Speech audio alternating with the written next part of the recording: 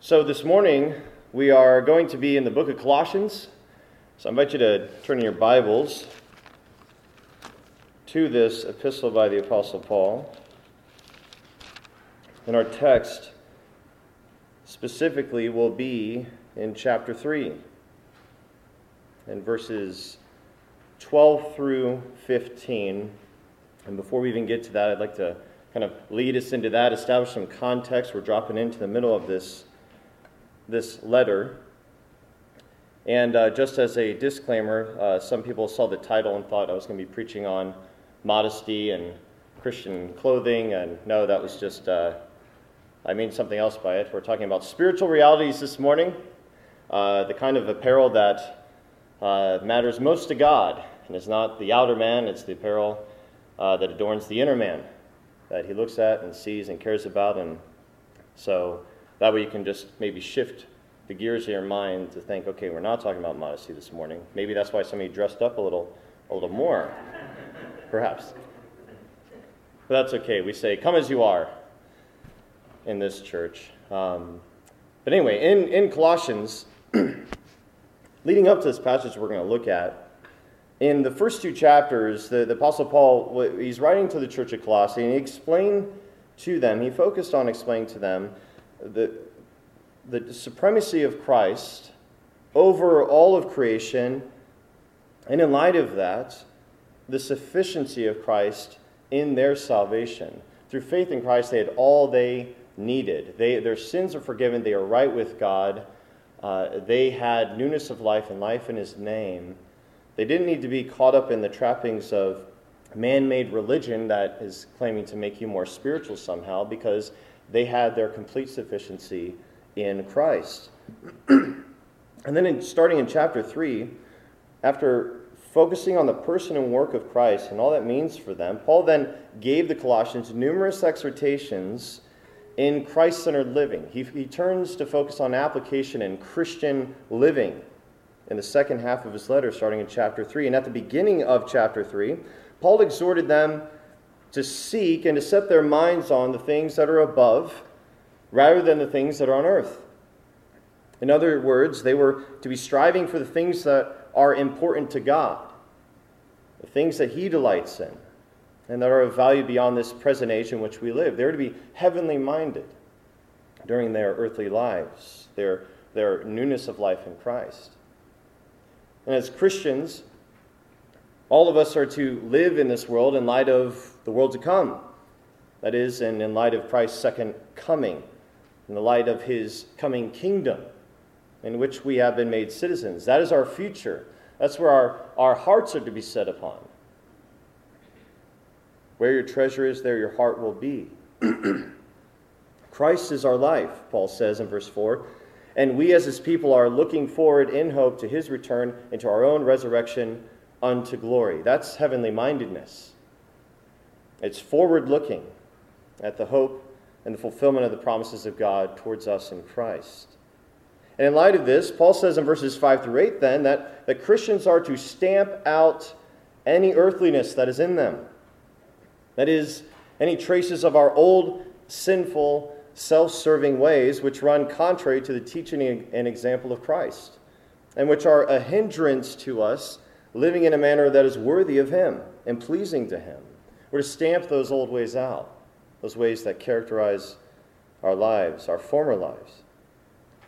And in order to orient our lives around Christ and to experience the fullness of the new life that we have in Him, we must, Paul says, be putting to death and putting away the sinful desires and behaviors that used to rule our hearts and mark our lives. And then in verses 9 through 10, Paul reminds us of an important fact concerning our salvation. He says, we have put off the old self with its practices and have put on the new self, which is being renewed in knowledge after the image of its Creator. In verses 9 and 10. And Paul points back to the time of conversion here. That's what he's speaking about. This time of the putting off of this old self and the putting on of this new self. That was the moment of our conversion. That was the time when God imparted spiritual life to our dead hearts so that we, being born of the Spirit at that moment, came to repent and believe the gospel. The Father drew us to his Son, and the Son gave us life by means of the Holy Spirit, and we were made alive and given a new heart and a new spirit. That's the new birth. That's what it means to be born again. It's a radical transformation that God brings about in the inner man, in the heart of the one who believes. So in Christ, then, the implication is that we are no longer who we used to be. You who are in Christ are no longer who you once were. And in Christ, we are no longer enslaved to sin. We are no longer hostile in our minds towards God. Those are now the former days. Those are the days we look back upon and thank God that we are no longer living in.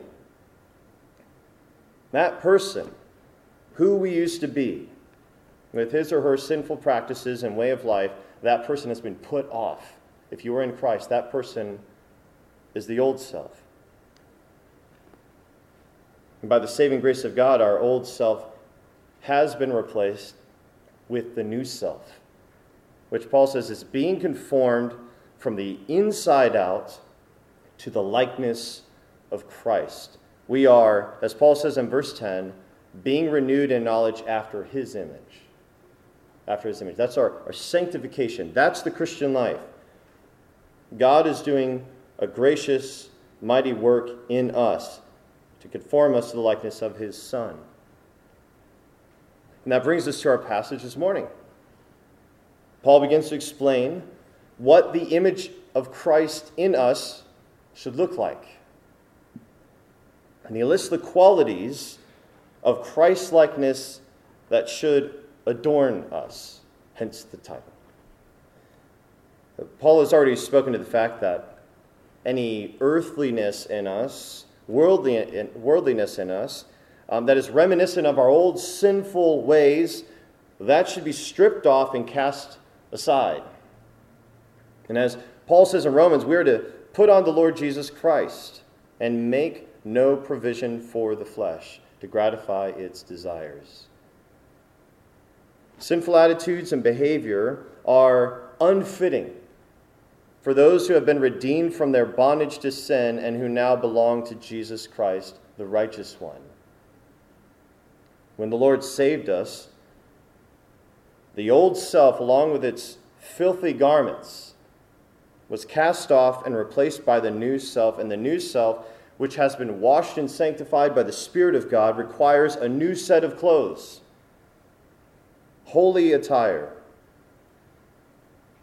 And in our text this morning, there's laid out for us a set of Christ-like virtues with which we are to clothe ourselves so that we may be more and more like our Lord. Let's read the passage, verses 12 through 15. What are we to put on then? Well, Paul says, put on then as God's chosen ones, holy and beloved, compassionate hearts, kindness, humility, meekness, and patience, bearing with one another, and if one has a complaint against another, forgiving each other. As the Lord has forgiven you, so you also must forgive. And above all these, put on love, which binds everything together in perfect harmony. And let the peace of Christ rule in your hearts, to which indeed you were called in one body, and be thankful. Now notice in verse 12 that Paul first points to our identity in Christ before he exhorts us to put on these godly virtues. He's essentially calling all Christians to live in a way that is consistent with who they truly are. And who are we? Well, Paul says we are God's chosen ones, holy and beloved. And this was not our own doing. It was the gracious gift of God. Scripture says that God chose us in Christ before the foundation of the world. And if you have been born again through faith in Christ, it is not because you chose God, but because he chose you. We only love because he first loved us. All of us were dead set on persisting in our rebellion against God until God intervened and gave us life in Christ and made us his own. If he did not intervene, we would have persisted on the path of destruction in our foolish rebellion against our Creator. Through the Holy Spirit, we have been united with Christ, and in this way we not only have been set apart and thus made holy, but we have also become the recipients of God's fatherly love. That is, the love that God has for his Son, the love that the Father has for his Son, is poured out on us as well. Paul says we are God's chosen ones, holy and beloved. We share in the experience of the fatherly love that Christ intimately enjoys. How then ought we to live? Chosen, holy, and beloved, how then ought you to live? What characteristics should we bear? What qualities should we display? And Paul gives us that answer in this passage. Christians are to be clothed with essentially what we see here, the virtues of Christ. The Father predestined us to be conformed to the image of his Son. And when he called us, he reconciled us to himself in order to present us holy and blameless and above reproach before him. That is his goal for us. That is his purpose. That's his will for us. And he himself will bring this to fulfillment completely when he glorifies us truly. And at that point, we will receive a resurrection like Christ and be made perfect. But until that day, God has empowered us by his Spirit and equipped us with his word to put on the virtues of Christ and to grow in Christ-likeness now. And that is his will for us here and now.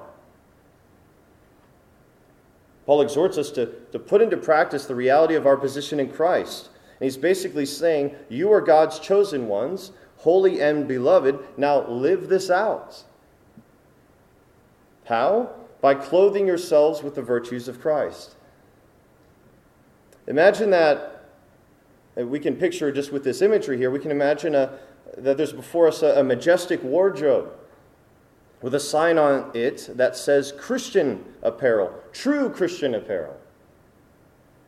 And Paul is there as the commissioned stylist selecting for you the most excellent attire that not only will be the most appropriate for the important position that you hold, but will also have you looking your absolute best.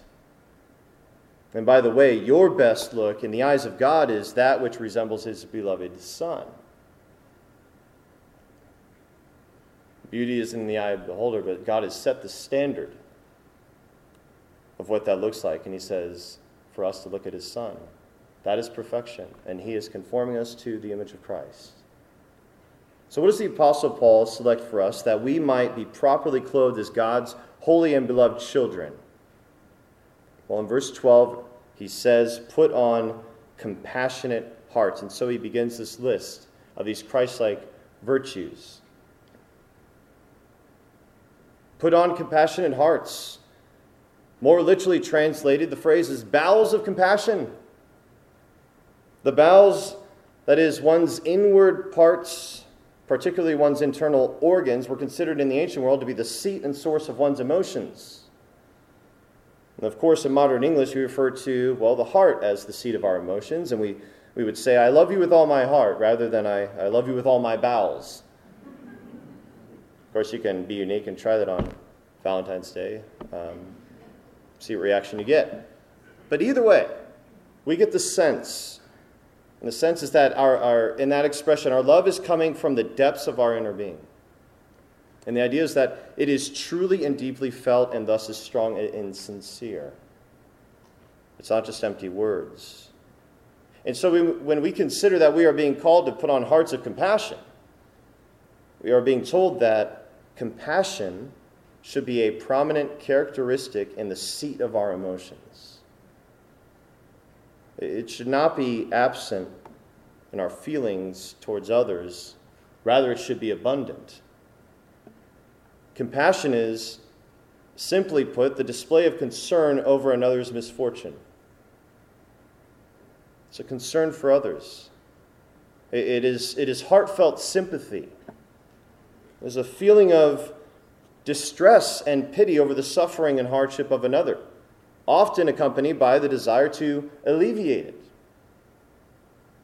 And this is an emotion that, by definition, can only be felt when we are not focused on ourselves,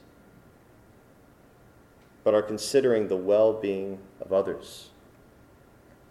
You see, earthliness, sinfulness, is self-focused and self-centered. That's what sin is at its core. It's just this excessive focus and concern for self above all else. But compassion is others-focused and Christ-like. And we are to what? Put on hearts of compassion. We are to be a compassionate people. The Lord himself had compassion on others. And that is to characterize our hearts as well. Next, Paul says we are to put on kindness. And this is the quality of being helpful or beneficial. It's the desire and willingness to do good to others and to be generous. And when you put on kindness, you put on a readiness to go out of your way to do good to others, to be a blessing and help to them without expecting anything in return. One commentator says that the design of the gospel is not only to soften the minds of men, but to sweeten them and to promote friendship among men as well as reconciliation with God. We have to put on compassionate hearts, kindness. And in addition to compassionate hearts and kindness, Paul tells us we are to put on humility. And humility is the opposite of pride. It's the opposite of pride. It's the opposite of arrogance and boastfulness. It is the grace of lowliness. And it moves you to regard others as more important than yourself. That's what true humility is. And Paul said in his letter to the Christians at another letter to Christians at Philippi, he said, "Do nothing from selfish ambition or conceit, but in humility count others more significant than yourselves. Let each of you look not only to his own interests, but also to the interests of others. Have this mind among yourselves, which is yours in Christ Jesus." You see, Christ at his first coming is the greatest example of humility. He, being the Son of God, voluntarily stepped down from his glorious throne in heaven in order to take on flesh and to be born into this fallen world in the humblest of circumstances, in the lowest of circumstances, not in order to be served as he rightfully deserved, but in order to serve and to give his life as a ransom for many, in order to redeem us, save us from our sins. And we are called to follow in his steps, follow his example, and clothe ourselves with the grace of lowliness. And this grace of lowliness, humility, is what produces the next quality. What is that? Well, Paul tells us to put on meekness. This is also translated in a number of other translations as gentleness. The underlying Greek word, priorites, is defined as follows: the quality of not being overly impressed by a sense of one's own self-importance. It's kind of an extended definition, but it paints a picture there. Meekness is the quality of not being overly impressed by a sense of one's self-importance.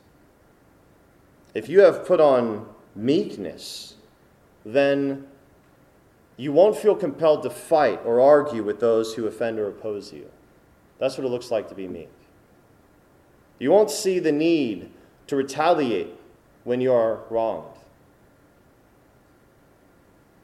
You will instead have, as one commentator says, the willingness to suffer injury instead of inflicting it, instead of repaying evil for evil. This is a virtue that stems from humility, and it is a demonstration that you truly are entrusting yourself to God. You're entrusting your cause to God. Christ demonstrated this perfectly. The Apostle Peter said that when he was reviled, he did not revile in return. When he suffered, he did not threaten, but continued entrusting himself to him who judges justly. That's meekness. That's Christ-likeness. Next in our passage, the Apostle Paul tells us to put on patience. And the Greek word for patience here specifically refers to the quality of being able to bear up under provocation. In other words, it is perseverance in putting up with difficult, sinful people like you. Like us, right? It's perseverance in putting up with difficult, sinful people like us and not giving in to frustration and anger. That's what true patience is. Paul goes on in verse 13 to clarify what the grace of patience involves, what this virtue involves. Put on patience, he says, and he elaborates, bearing with one another, and if one has a complaint against another, forgiving each other. Now, here's something we should take into consideration. After saying that we need to put on the Christ-like virtues of compassion, kindness, humility, meekness, and patience, Paul then pauses to focus on the concept of patience, to stress it before moving on. He clarifies that it involves bearing with one another and forgiving each other. By having patience towards one another within the fellowship of the church, we are giving ourselves room to grow in Christ in the way that we've been called to here. Because we're all works in progress, and because we are all at different stages in our sanctification and in our maturity in Christ, we must be patient towards one another. We all wrestle with sin and temptation and stumble along the way in our own sanctification, and at times we will demonstrate towards one another a lack of compassion or kindness or humility or meekness or patience. Does anybody let you down in that way? In the church? Therefore, since this is bound to happen, it's all the more important that we ourselves are clothed with patience. Why? So that when this happens to us, we may be ready to extend grace. But being clothed with patience and bearing with one another it's critical to our spiritual unity and health and growth as a local church, to our fellowship. Patience is absolutely critical. And if you are unwilling to bear with your brothers and sisters in Christ in this local church, well, then eventually you're going to get frustrated and bail, and you'll later on you'll do the same thing at the next local church you join, because the people there are also works in progress just like the rest of us. And too often we expect others in the church to bear with us, and yet we forget that we are likewise to bear with them. It goes both ways.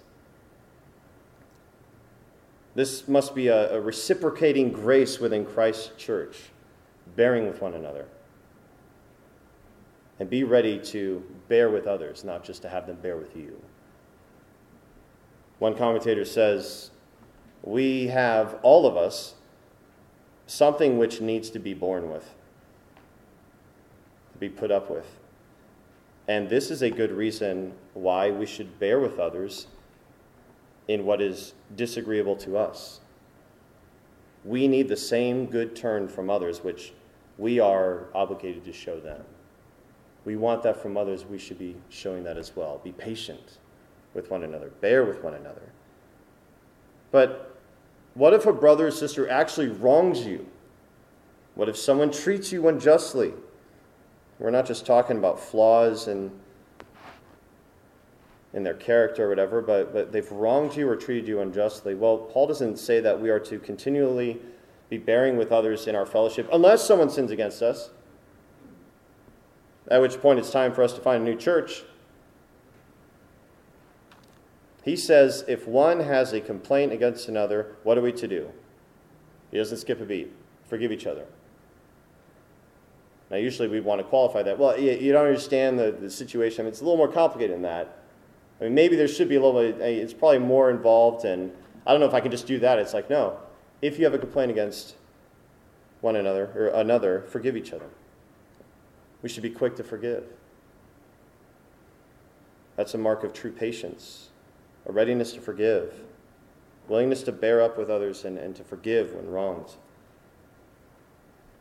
In the Gospel of Matthew, when Peter asked the Lord Jesus, how often will my brother sin against me and I forgive him? As many as 7 times, right? So Peter's like already throwing it out. Hey, I said 7, right? You didn't say a few, right? And it's like 7 times. But Jesus said to him, I do not say to you 7 times, but 77 times. In other words, the point the Lord was making is that there's to be no limit to our forgiveness of those who sin against us. There's no cap on it. If we're to bear with others, there's more opportunity for us to be offended, to be wronged. And the Lord is saying, and all the more opportunity for you to keep forgiving others. In the Gospel of Luke, the Lord said, pay attention to yourselves. If your brother sins, rebuke him, and if he repents, forgive him. And if he sins against you 7 times in the day and turns to you 7 times, saying, I repent, you must forgive him. You didn't blow it. You must forgive him. And back in our passage, in the second half of verse 13, Paul tells us the manner in which we are to forgive one another.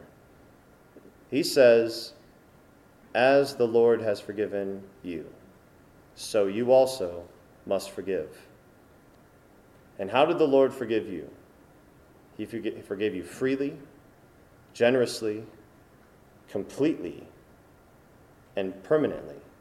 Full, undeserved, gracious forgiveness. If we truly are going to be bearing with one another, then we must be ready and willing to forgive each other in this way. To demonstrate that kind of forgiveness. To extend that kind of forgiveness and be ready to do so. One commentator says that as we who have so frequently and so grievously offended have nevertheless been received into favor, again, think of our offenses against God, we should manifest the same kindness towards our neighbors by forgiving whatever offenses they have committed against us. We have received tremendous mercy from God. We are not to withhold mercy from others. We are to forgive. Now, when we come to verse 14, Paul saved the greatest virtue for last. He says, and above all these, put on love, which binds everything together in perfect harmony. A more literal translation would be, and above all these, put on love, which is the bond of perfection. Love is the bond of perfection. Love is the supreme virtue. It motivates the other virtues. And every one of these lists you see in Scripture, when it's exhorting Christians of how they are to live and the qualities that are embraced, love is always there. And as the Apostle Paul said in 1 Corinthians 13, love remains, right? Love endures. Love never fails. The greatest, faith, hope, and love, the greatest of these is love. It is the supreme virtue. It motivates the other virtues. It is what motivates and fuels our growth in compassion, kindness, humility, meekness, and patience towards one another. Love is what would drive you to do that. Love for Christ, love for his church. And apart from love, well, these other virtues would not be virtuous. Earlier in this epistle, at the beginning of chapter 2, Paul says that Christians are knit together in love. They have been knit together in love. And here he says that love is the bond of perfection. Love is the bond. The other virtues don't bind us together. Love does. The Lord Jesus said to his disciples, just as I have loved you, you also are to love one another. By this, all people will know that you are my disciples, if you have love for one another. And how do we demonstrate such love? Well, in our very list that we've been looking at, by showing compassion, kindness, humility, meekness, and patience towards one another, by bearing with one another and forgiving each other.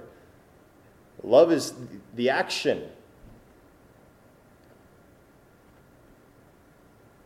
Finally, Paul says in verse 15, "And let the peace of Christ rule in your hearts, to which indeed you were called in one body, and be thankful." Jesus told his disciples, "Peace I leave with you, my peace I give to you." It is his peace that guards our hearts and minds through the struggles of life. We're called to not be anxious about anything, but by prayer and petition, present our requests to God, and the peace of God, which transcends all understanding, will guard our hearts and minds in Christ. His peace does that. It guards us. It guards our hearts, including struggles through with people, personal difficulties we have with from time to time with each other. We need the peace of Christ to be ruling in our hearts. Paul says, "Let it rule," or be the decisive factor in your hearts. One commentator said that the peace of Christ that characterizes the new self should be a ruling principle or virtue in our innermost being, and it should affect all our relationships. It should undergird our relationship. The peace of Christ should be ruling in our heart. In other words, we must let the peace that comes from Christ be prevailing in our hearts so that we are ready and eager to pursue what makes for peace. And Paul says that peace is what God has called us to as one body. And in Christ, we not only have peace with God, but we are also to have peace with one another. Therefore, we should pursue the things that make for peace and the building up of the body of Christ, and we will do this as we let the peace of Christ rule in our hearts. Paul concludes with one final exhortation. He says, "Be thankful." It's almost like he just throws it in there, and be thankful. Be thankful. But it's so critical because we have so much to be thankful to God for. The list is endless, but just considering the context of this passage, just considering what we've been told that we received from God, we can be thankful for his grace and forgiveness, his kindness and mercies, which are new every morning, his wisdom and his guidance, his promises and provisions, by which we have security and we have hope. Thankfulness to God, gratitude towards God is worship. Thankfulness to God reminds us of our dependency upon him in all circumstances and his sufficiency in supplying us everything we need for life and godliness. Even this list that we saw this morning, it's a high calling. These are things that we are to put on, these qualities. And God has said that he has supplied us with what we need to do so, to walk in a manner worthy of him, to become more like Christ. One commentator says that believers who are full of gratitude to God for his gracious calling will find it easier to extend to fellow believers the grace of love and forgiveness, and to put aside petty issues that might inhibit the expression of peace in the church. The peace of Christ, at the end of the day, it'll rule in thankful hearts. It's easier for us to let the peace of Christ rule when we are thankful to God. It opens room for that. And so it opens room for us to put on the virtues that we've been called to put on, these Christ-like virtues. And in this passage, I was thinking that this is one of those passages, this is one of those lists that would probably be great to have written out on a sign, put on a placard, posted up somewhere prominent in our homes. Because it tells us this is how you're to get dressed for the day, Christian. These are the qualities you are to put on. And when we get dressed for the day, we get ready. But we're to prepare our minds for action, to walk in a manner worthy of the Lord, to honor him in our conduct and everything we do, every day of the week. It would be a good list to have in our homes, and not only in our homes, but maybe as you come into this church. Did you get dressed appropriately for church? Not talking about wearing a tie, not talking about wearing certain attire. I'm talking about, did you come, have you put on compassion? Have you put on kindness and humility and meekness and patience and love? That's what it looks like to be properly dressed for church. That's what it looks like to be properly dressed every day as a Christian. God looks at the heart. We can get so fixated on outward appearances, but God is concerned for our hearts. That's his concern. That's his focus. That's what he's weighing. That's what he is examining. And we also know that he has our best interests in mind, and he will bring us to that end that he's appointed for us. He's doing his work in us to make us more like Christ. But he's calling us to join him in that, to put on these qualities. So with thankful hearts that are being ruled by the peace that comes from Christ, we need to make it our aim to clothe ourselves with compassion, kindness, humility, meekness, and patience, and above all else, love. This is true Christian apparel. This is how we should get dressed each day. It is pleasing to God. It is fitting for every occasion. And I want those qualities to sink in your mind. And I want you to go back to this verse. And let it be something that you go back to continually, because again, we think it sounds simple, but it is really the bread and butter of what it looks like to walk in a manner worthy of the Lord. These should be qualities that we were pursuing every day, and we need those reminders, because our spirit is willing, our flesh is weak, and oftentimes we can become hard in our hearts, hardened in our hearts, a little short with people, a little too self-focused, a little too much. We need a reminder that we need to be humble and to consider the concerns of others, to love one another in the fellowship of this church, and to glorify Christ in that way. That being said, why don't we go ahead and close in prayer? Father, thank you for this passage and just these critical reminders that we need to hear so often. We know that indwelling sin causes all sorts of problems and how we live, and you've called us to put those to death, to put those things off. You've appointed better things for us, and those better things are the way of righteousness that you've laid out for us. We are called to follow in the steps of your Son. Help us to put off sinful attitudes and selfish actions and to put on the virtues you have called us to, so that we may be conformed to the likeness of Christ. We know that is what pleases you, that is what glorifies you.